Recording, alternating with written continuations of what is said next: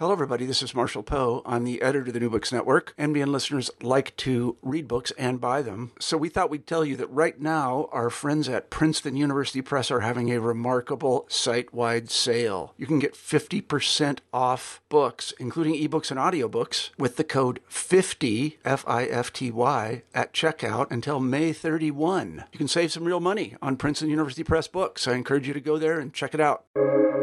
Welcome to the New Books Network.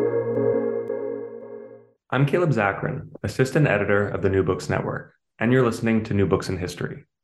Today I'm speaking with Zachary M. Schrag about his new book, The Princeton Guide to Historical Research. This book is the most recent winner of the AHA's James Harvey Robinson Prize in the Teaching and Learning of History. The Princeton Guide to Historical Research is truly a masterclass in writing. Zach does such a wonderful job of putting different works of history in conversation across all sorts of specialties and topics. Any historian or lover of history books will find unique insights in this book. Zach, thank you for joining me today on the New Books Network. Thank you. I'm honored to be here. I think the AHA was definitely right to award you this prize. It was really fascinating. And I think also, especially as me, as someone who's not a historian, it's very interesting to learn about a little bit more about this sort of the state of the field and different books, because you really just do such a great job of covering it, especially books in American history, just covering different topics. So before jumping into the book, I was just wondering if you can tell me about yourself and your background. So I'm a professor of history at George Mason University in Virginia. I'm coming up on 20 years. I started there in the fall of 2004. And before that, I got my doctorate at Columbia University. And there are mentions in the book of some of the wonderful professors I was able to work with there, and taught at Baruch College, also in New York, for 1-year stints before coming to Mason, as I said, in 2004. And I was wondering if you could just tell us a little bit about why you chose to write this book. So the book has two different origin stories. One began when I was a graduate student as a teaching assistant at Columbia and Barnard. And I found that sometimes I was giving the same advice to multiple students. So rather than just print out the same advice all the time, there was this new technology available called the World Wide Web. And at that point, I was writing pages by hand, right, tag by tag. And I thought, okay, I'll take some of this standard advice and put it on a website. This was a new thing in 1997 or so. And I kept doing that every semester. I'd say, okay, what advice did I give to multiple students? I will post that on the web. And eventually I spun it off into its own website, historyprofessor.org. And if you do that for a decade and a half, you end up with around 20,000 words, which is a head start on a book. And it was at this point, after I'd been doing this for a long time, that I was approached by Peter Dougherty at Princeton University Press, who had an idea for a book, a guide to research, and was looking for an author. And we got together and had a meeting of minds. And it turned out that, yes, I had only written a portion of this, but I kind of knew the rhythm of what it meant to provide the kind of advice that I like to provide, and more importantly, how to find the kind of examples I like to give. Because if you look into the book, it's not just me spouting out ideas about how people should write history. It's an empirical investigation of how some of the best historians do their work and frame their projects. And so I strongly believe that this book represents not my own personal tastes, but rather is designed to reflect the values of my profession. I was actually wondering how you managed to get historyprofessor.org, and that makes sense if you made the website 20 years ago, because it felt like that would be a URL that would have been taken long ago. I think you're totally right. You discussed so many books. I was constantly found myself underlining books that I had not heard of because they were on topics that I hadn't thought to investigate, but you made them sound, very interesting. This book is more or less about how to write a history book. So I'm wondering, what is it like writing about how to write? So I would have a hard time imagining doing this had I not had the classroom experience, because as I said, I began the project not knowing I was writing a book, rather writing advice for students. And I've had the opportunity over the decades to teach everyone from first year undergraduates who are in the 100-level course and not really sure why they are there, to doctoral students working on dissertations, of course, editing, peer reviewing, other kinds of works where I'm even helping established scholars do their work, and everything in between. I've had the chance to teach the methods classes to the undergraduate history majors, to our master's students. And so in that sense, I had my imagined reader right in front of me. And I could think, what would a student need to know about outlining? What would a student need to know about character development? What would a student need to know for their first step into the archives? Because I've met those students, I know them well. As you discuss in the book, there obviously is not one clear-cut definition of history, but if you could offer to our listeners, how would you define history? Yeah, so a lot of the book, I'm again trying to reflect what historians agree about, but there are a few cases where I let myself put my own stamp on it. And the definition of history is one of them, where my preferred definition is that history is the study of people and the choices they made. So that differentiates it from other investigations of the past. Archaeology, for example, where you're looking at objects and maybe talking a bit about why people decided to make or preserve or trade those objects. But the fundamentals, as I understand it, of archaeology are to document the objects. It's different from, say, paleontology, where you might be talking about extinct animals. It's different potentially from literature and art history, where you may be looking at the works of art as their own creations, though I know from sharing a department with art historians that some of their work is very much like the work of historians without the adjective. Again, this puts me at odds with some historians of technology, some environmental historians who say people aren't the only stories we can tell. But when you actually look at their books, on most pages, there are people. So I feel reasonably confident about this.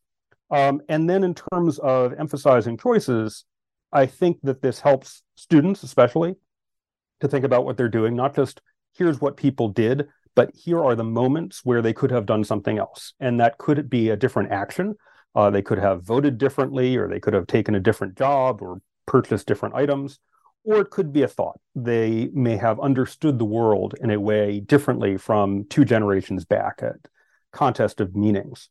And so I think this helps, again, students, readers of history, writers of history, think about history as not just a series of events, but a series of choices made by people. And you need to know who those people are if you are going to do historical research or understand historical research.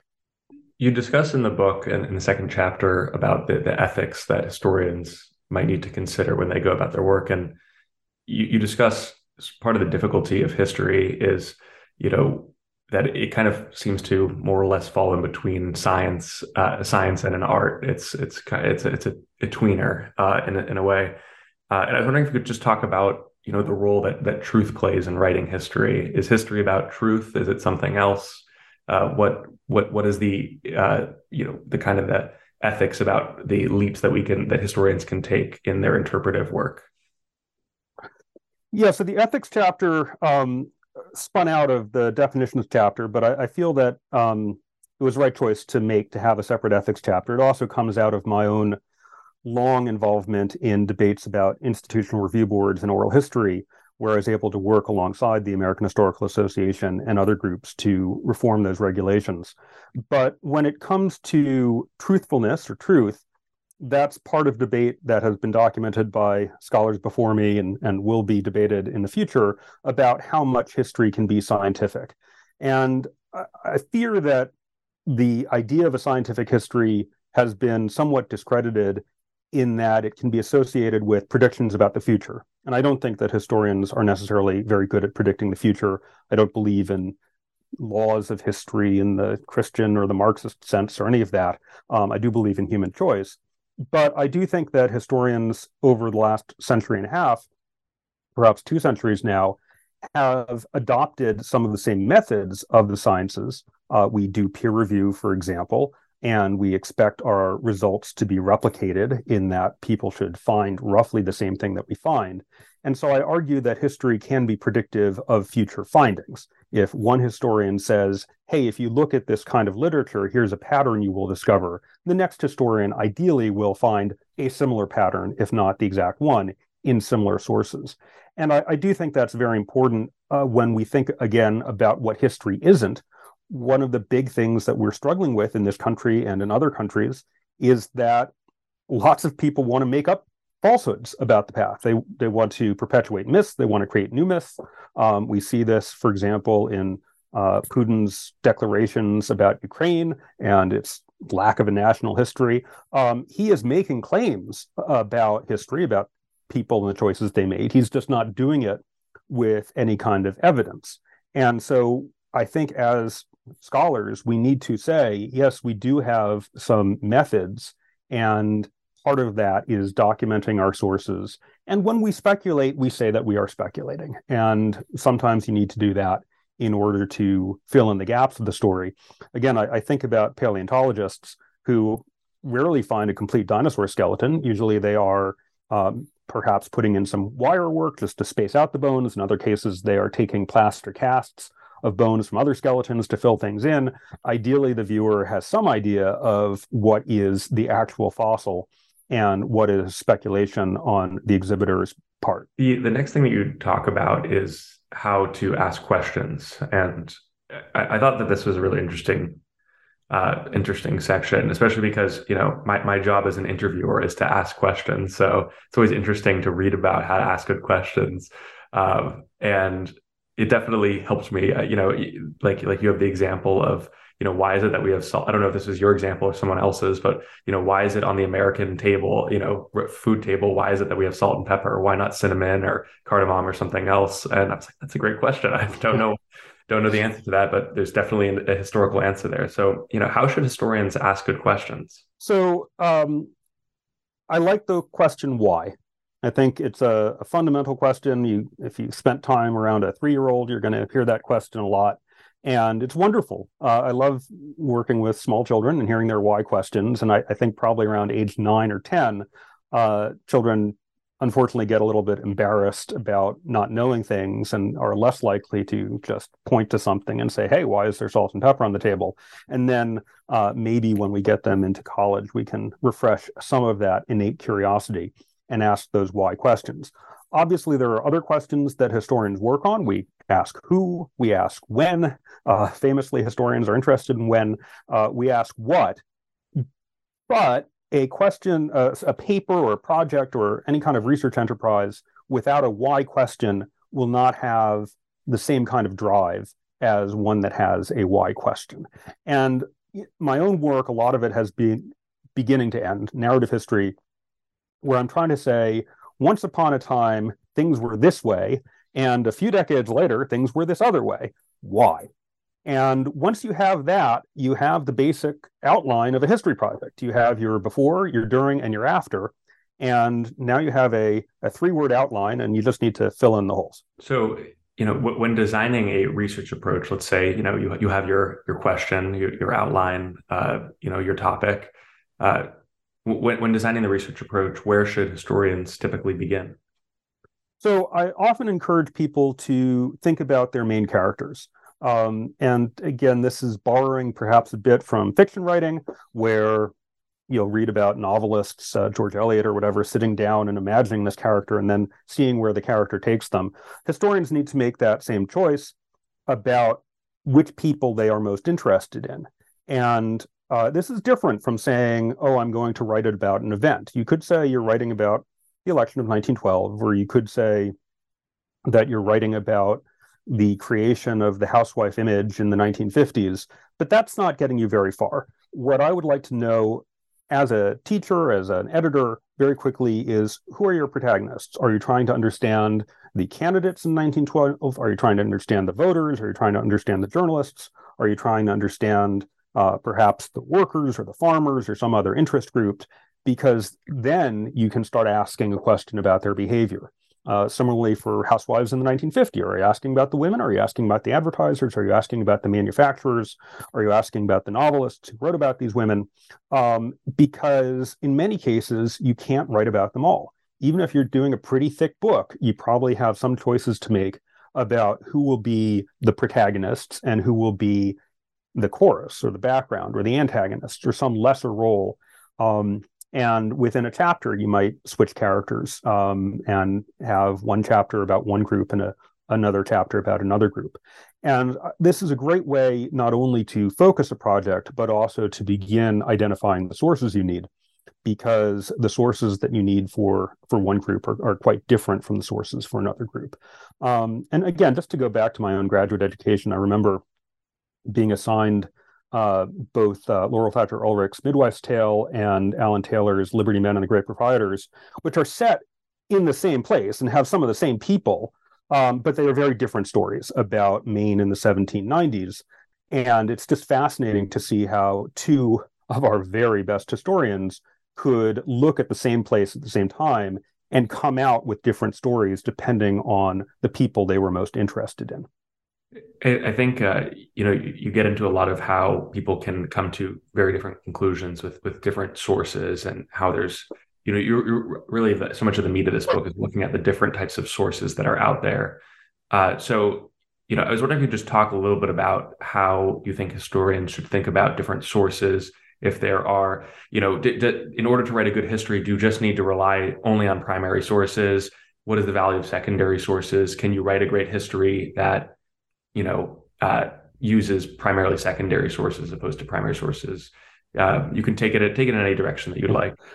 So obviously we have lots of different kinds of great history, and I don't want to draw too many boundaries. It is important for, again, people who are interested in the profession, whether they're students or not, to understand that there are those different genres. That, for example, someone who writes a great synthesis of a decade or a period in U.S. history, that might be an extremely valuable book, but it might make a terrible dissertation, because generally we expect dissertations to be based on the primary sources. Same would go for an undergraduate or a graduate methods class, where a student in one course might be asked to synthesize multiple books that they've read. And in the next class they might be asked to take on something much smaller, but base it on primary sources and come up with some original finding. And so part of what I'm trying to do in this book is take these assumptions that senior historians probably know at some level, but make them more transparent, especially, again, for students, whether they're undergraduate, graduate, even high school, I think can benefit from some explicit instruction on the different forms of history, the different purposes of it. So because this is a guide to historical research, I'm primarily looking to help people who are working with primary sources and figuring out in part how much you can rely on the secondary sources. And again, this is partly empirical. If you pick up any scholarly journal of history, what you're going to find usually is a pretty dense concentration of secondary sources in the first 20%, the introduction of the article, where the scholar is setting the stage and saying, here are some debates that historians have been having, here's some background you need to know. I'm not going to research this background anew, we'll just take it as a given, and then my story starts. And then suddenly the footnotes quickly shift to primarily, or in some cases entirely, primary sources. And it wouldn't be a bad exercise to just pick up a few journal articles and use one color for secondary sources and a different color for primary sources. And I think you will see that one color gives way to the next one pretty quickly. The other point that I like to emphasize in that chapter is the idea of a set of sources, or a source pool is a term that I've heard, where very often a paper or a chapter or an article will rely on just one or two kinds of sources. It might be one archival collection, it might be a run of periodical literature, it might be congressional hearings, but the historian has chosen a route into the forest, and they are going to stick to that route. And a different historian would take a different route and come up with different things. But we do have finite lives. Historical research is pretty time intensive. And so to make that manageable, it's often best to say, yes, I'm going to read congressional hearings and I will read newspaper reports. And that's what I can do in the time allotted to me. I'm not going to try to piece together diaries or individual letters that are scattered across the country. I'm not going to try to, look at deep photographic research, or maybe that's what I will do. I will focus on street scenes taken by a certain number of photographers and try to correlate that with some text, but I can't find out everything about New York City in the 1970s. I need to start somewhere. Is there a particularly interesting or maybe innovative use of sources that you found inspiring? Or, if you could talk about even your own experience as a historian, working in archives, what that's been like, piecing together different primary sources in order to craft a history. Yeah, so those are two different questions with two different answers, because on the inspiration part, I really like to pitch periodical literature, published literature, to my students as a good way into doing primary source research, but also having some predictability. So an article that I have taught many, many times is Arwen Mohan's Laundrymen Construct Their World, that was published in Technology and Culture about 25 years ago. And she's looking at these trade journals that were published by and for owners and operators of commercial laundries, and really thinking about them very carefully, because they're this mix of advice columns and cartoons and advertisements, and you really get immersed into what it is like to run a commercial laundry in the early 20th century, say. And she does a wonderful job extracting meaning. That particular article is largely about gender. What does it mean to be a man in a business that is often associated with women's work? But you can apply her basic approach to all kinds of different periodical literatures. And there are so many magazines out there, increasing numbers of them digitized, some by the commercial firms, some by Google, some by the Library of Congress, some by HathiTrust. And so it's really great to see that. That said, if you pick up, again, most history journals, it's amazing how many of the articles in there dip at least somewhat into archival manuscripts, because that is the signature methodology of our profession. We do value that archival work. And, there too, I love thinking of different archival collections as giving different perspectives. Sometimes it can be the perspective of the person who collected it. If you are working, with a congressman's papers, maybe you're writing about that congressman, or maybe you're interested in the people who wrote to that congressman, the constituents, and that will give you a different story from the same archive. And so, historians have done fantastic work with all kinds of police records, occasionally writing about police, but very often writing about people who were interacting with the police, often involuntarily, and pulling those stories out. And so I do think it's important to understand that the creator of a text, whether it's a published or an archival source, may or may not be the protagonist of the story that you tell with that text. And do you want to maybe say something about the reason I asked the question that way, of either someone else's example or of your own? It's because sometimes people don't like to talk about their own, or sometimes people, if a good example springs to mind. But I was wondering if you could just talk a little bit about your own experience working in an archive. I know it's a little far flung. Yeah, so I'm actually, most of my work has been with archival sources. My most recent book, other than the Princeton Guide, was The Fires of Philadelphia, which is about the riots in that city in 1844. And I was very fortunate that one of my main characters, General George Cadwalader, was a great hoarder of papers. So I was able to read his papers, or at least the ones that were legible, in the Historical Society of Pennsylvania, and get some of the perspective that way.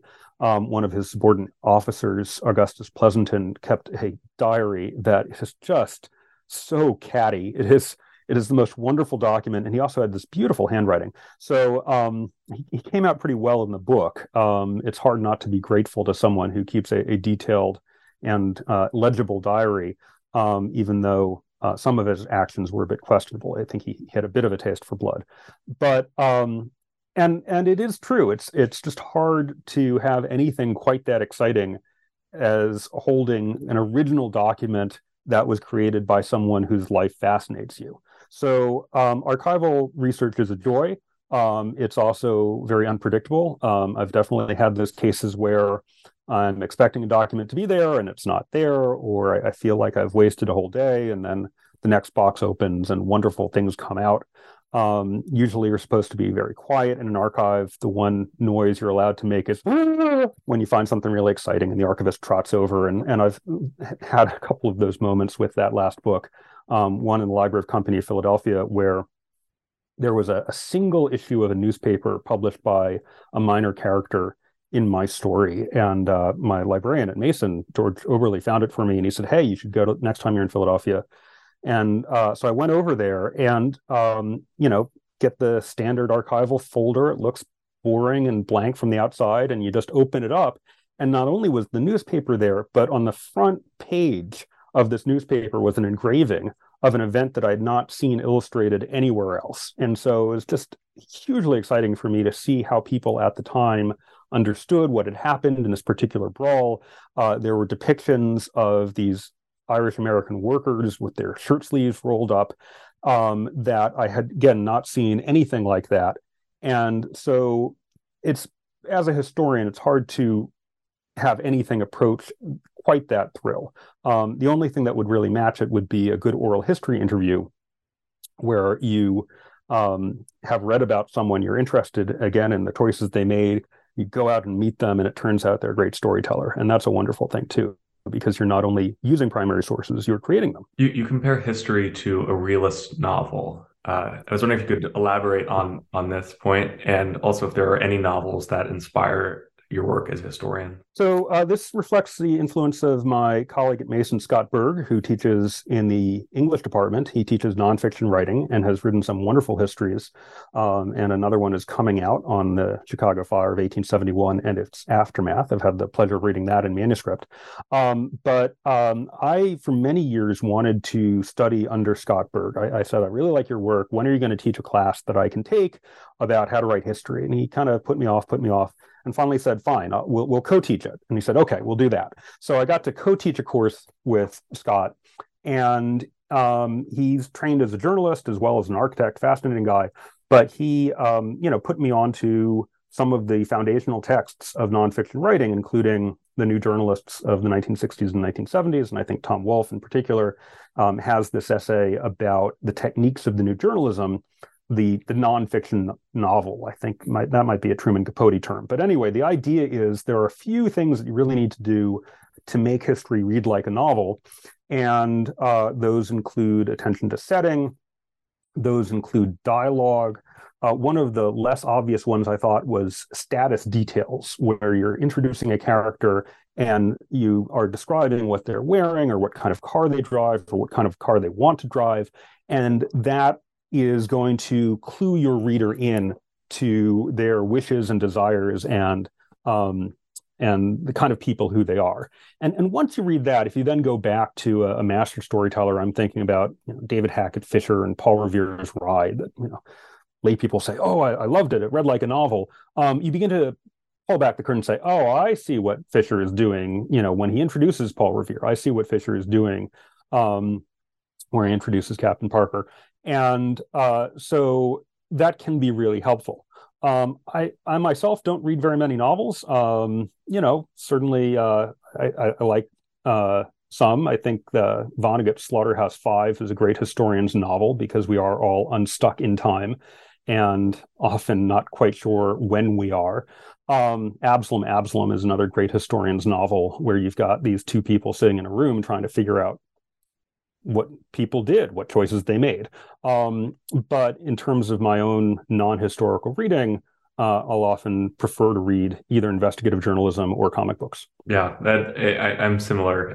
I'm addicted to reading history books. So a well-written history book that reads like a novel is like the dream. I was also wondering, you talk about style, and obviously we discussed a little bit about that. You mentioned talking about status or setting or dialogue, things along those lines. Are there anything else that you haven't mentioned along those lines that you think are really effective? Of course, in addition to good storytelling and good questions. So I think a really big one that I've seen professional historians stumble on is character introductions.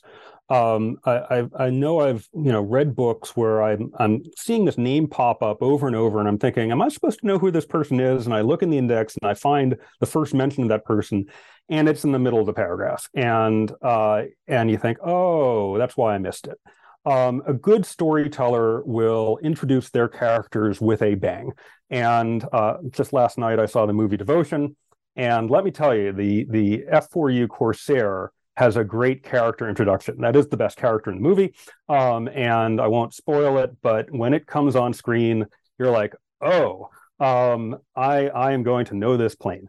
And again, comic books are great at this. If you've read Saga by Vaughan and Staples, you'll be turning a page, and then there will be a full panel of, some new character. And you're like, wow, that's a really weird looking, creature, because Fiona Staples, magnificent artist, she'll draw these animal human hybrids. It's very hard to explain unless you've seen it. But again, they'll give a full page drawing to this character, and then suddenly you know who that is. And as I say, I think the best stylists in our profession often do this. I'm thinking of Adam Hochschild's Bury the Chains, where he introduces the whole Sharp family coming down on a barge while playing music. I mean, you're not going to forget that.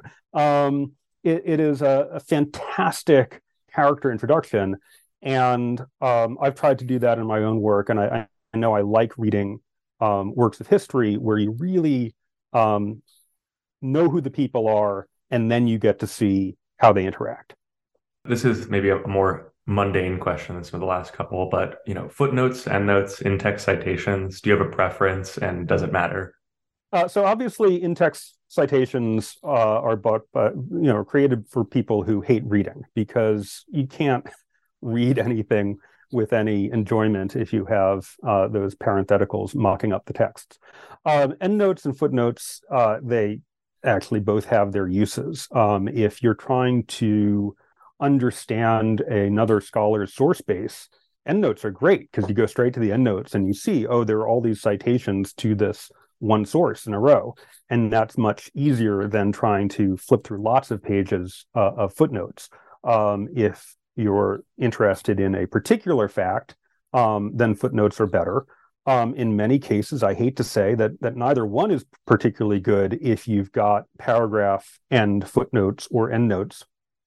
And so there's one fact and 5 or 7 different sources to that paragraph. And this is something that the lawyers with their blue books do a little better, is they will say, this source corresponds to this claim.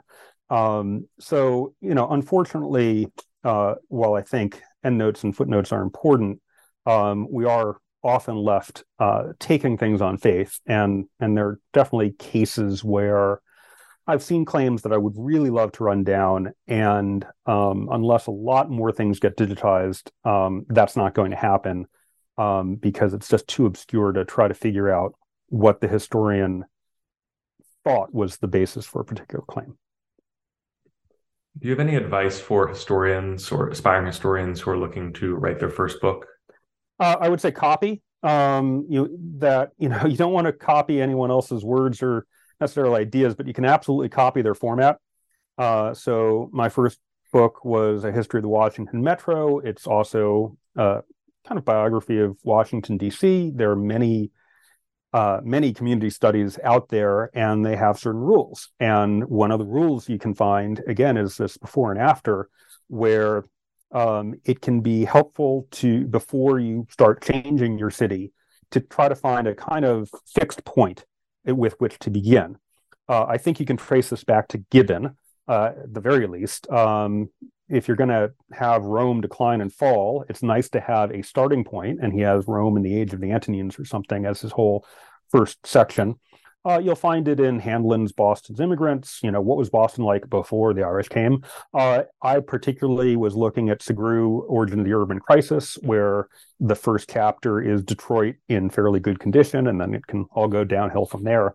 And so for my first chapter, I wanted nothing to happen. I wanted to give you a tour of Washington in 1955 that also tied into a kind of tour of transportation policy in 1955. So not at all original, but you don't have to be original to be effective. In many cases, understanding the conventions is a good way to begin. Let's say someone has written a book and they're looking to get it published, or maybe they've just recently got it published and they want to go out and share their work with other historians and compare notes. Is there any advice that you would give to people just looking to, interact with other historians and get their ideas out there and improve their work for the next time around? Yeah, well, this is a moving target, of course. We are in the midst of what may be the collapse of Twitter, which I have mixed feelings about.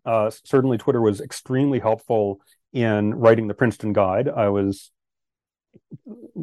quoting some tweets, but also in many cases seeing what books people recommended, what books they loved, and saying, okay, I will go read that book and see if I love it as much. So now we've got people trying to rethink how this will work, whether it's on Mastodon or some other platform. Conferences, too, I think are in flux as a result of the pandemic. I'm looking forward to going to the American Historical Association conference in Philadelphia, but we've also had experiments with online conferencing, and I don't think anyone claims to know how that is going to look in the future. And, the same thing goes with other forms of media. So, unfortunately, newspapers are reviewing many fewer books than they used to. And so we depend on people like you to pick up some of that slack, and I'm very grateful for the work you've done. But it is a moving target. And as with creating a book, I think often the question is, how can I copy what I like? So, when I see projects that are like mine, I'll read those acknowledgments. I'll say, here's where someone presented their work. Here's the grants that they applied for and won. And in many cases, I think historians are pretty generous with their time, especially if you begin your conversation or email with the words, I loved your book. It's remarkable how powerful those words are. Yeah, that's definitely true. I mean, even, I'm not a historian, I'm not in the academy, and I've found that, if you read someone's book, people are unbelievably open to having an interesting conversation about them. And, you also talk a little bit about this sort of importance of public history, and this idea of historians going out there and sharing their work. And I suppose, my last question is if there's any thoughts that you have about, just keeping the tradition of history alive, and, sharing the work out there to, combat the increasing, seemingly increasing ignorance of the past that people seem to have today. Well, as your listeners may have gathered, I am much more of a lumper than a splitter. I do see continuities between the works of the, old white men like Gibbon and some of the very most experimental work going on right now, in that people are looking for a through line. I see continuities between the works of more narrative popular writers like Adam Hochschild to, again, scholars writing their dissertations. And I see continuities between written works and other kinds of media, whether it's graphic histories or museum exhibits or documentaries or historical sites.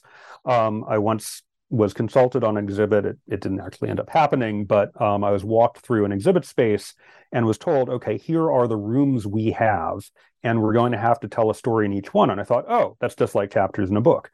And now that when I go to museum exhibits, I say, oh, I understand what's going on. This room has a thesis statement, and then the artifacts are going to make up the evidence for that.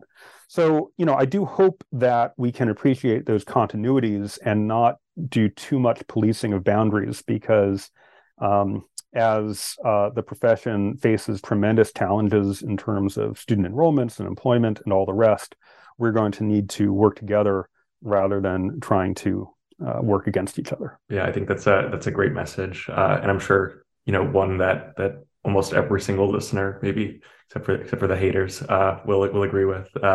Well, Zach, thank you so much for being a guest on the New Books Network. The book is The Princeton Guide to Historical Research, and I mentioned at the beginning, but this is we're doing a series of some of the winners of the AHA book prizes, and Zach was the winner of the James Harvey Robinson Prize in the Teaching and Learning of History, and definitely well deserved. Thank you so much. It's been a delight.